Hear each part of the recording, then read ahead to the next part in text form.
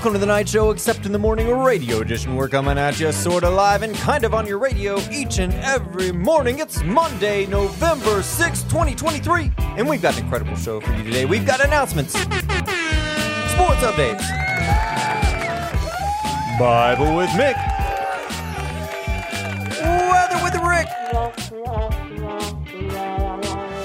and a whole lot more. So buckle up those seatbelts and don't touch that dial, because remember, today is going to be a great day. Let's kick it off with some announcements. Swing by and pick up your Operation Christmas Child box. We want to be a community that gives, a community that is generous, and it's a great way to do that.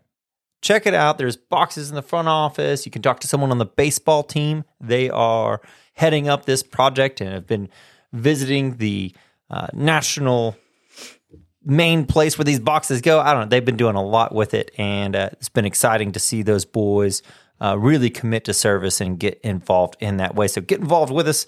It'll be a great way to bless a lot of people. But now it's time for the diciest section of the show. We've got Weather with Rick. Ladies and gentlemen, boys and girls, sunny with some clouds. That seems like it's either one or the other, but I don't know. This is the way it is. High 69, low of 46. But you know, Mr. Holland, I fell, and I told my doctor, I told him I broke my arm in 2 places. And you know what he told me? No, and what did he tell you? He said, stop going to those places, man. I mean, sounds like great advice. Now it's time for the diciest section. No, it's not the diciest section. We just finished that. It's time for the most educational part of the show. We have Weird Science Facts. The wind is silent until it blows against something. That's good to know. I guess you're right. The wind in itself doesn't make any noise. It's got to vibrate up against something, even if it's just your ears. But you can't hear the wind. You hear the wind moving other things. That's, you learn something new every day. God's creation is so incredible. It's so intricate. We get to learn a little bit more about Him every time we learn something about His creation. But people that are really just blowing around today, they're excited. That might be whistling. That might be the sound that you're hearing, and they're whistling because it is their birthday. Happy birthday. There's only one today. Our very own Dylan Couch. Happy birthday to you, man. Hope you're having a fantastic day. Happy birthday. Hope it's a great one. We love you here at the night show. Hope it's a good one. Happy birthday. Gotta love a birthday. Kicking off the week with I like it when a bunch of people have their birthday, but I think it's really fun when there's one person in the school that has their birthday. It makes it to seem extra special. Now it's time for everybody's favorite monkey. We have Bible with Mick. Good morning, Mr. Holland. I got the greatest note in my mailbag. I love getting mail from all my friends. So if you want to send me a note with a question or a Bible story, you can put it in the mailbag on the top bookshelf in the front office. This letter says, I love you, Mick. I love when you come out. You make my day. I really want you to talk about the story of Noah and the Ark. Can you? Love, Caroline and Maddie Bolton. XOXOXO. Keep encouraging our school. There's a lot of exclamation points in here. That's important. It is, and they even got to Mick written in really pretty cursive. Oh, that's so nice. And the star and the picture, that's some good artwork, too. It's so pretty. So, I'm going to talk about Noah's Ark. I love the story of Noah. Do you know how big the ark was, Mr. Holland? I mean, I know it was really big. Wasn't it 300 cubits long? Right.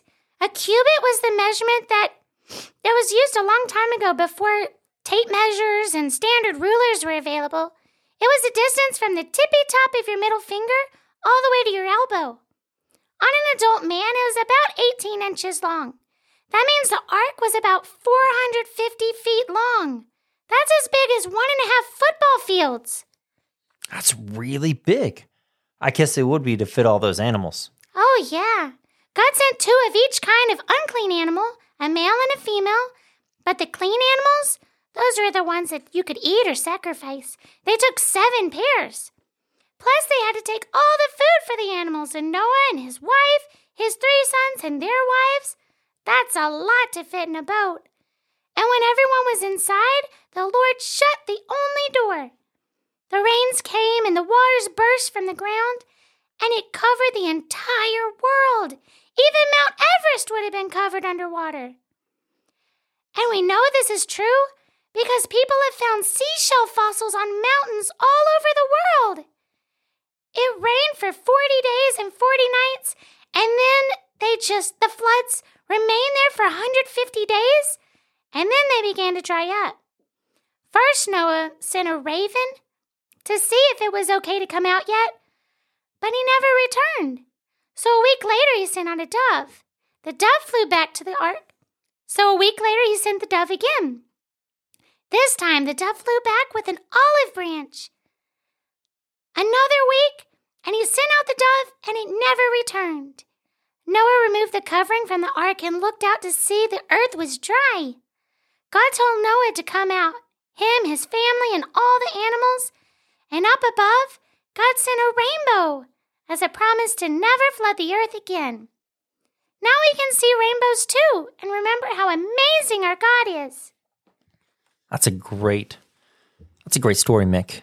Thank you for sharing that part of history for us. I think that the ark and God creating the earth and then God judging the earth, but then God creating a way for redemption and his promise that he showed through the rainbow is just a great reminder that our promise is in Jesus, that our hope is in him, and God provided a way for us to have a right relationship with him.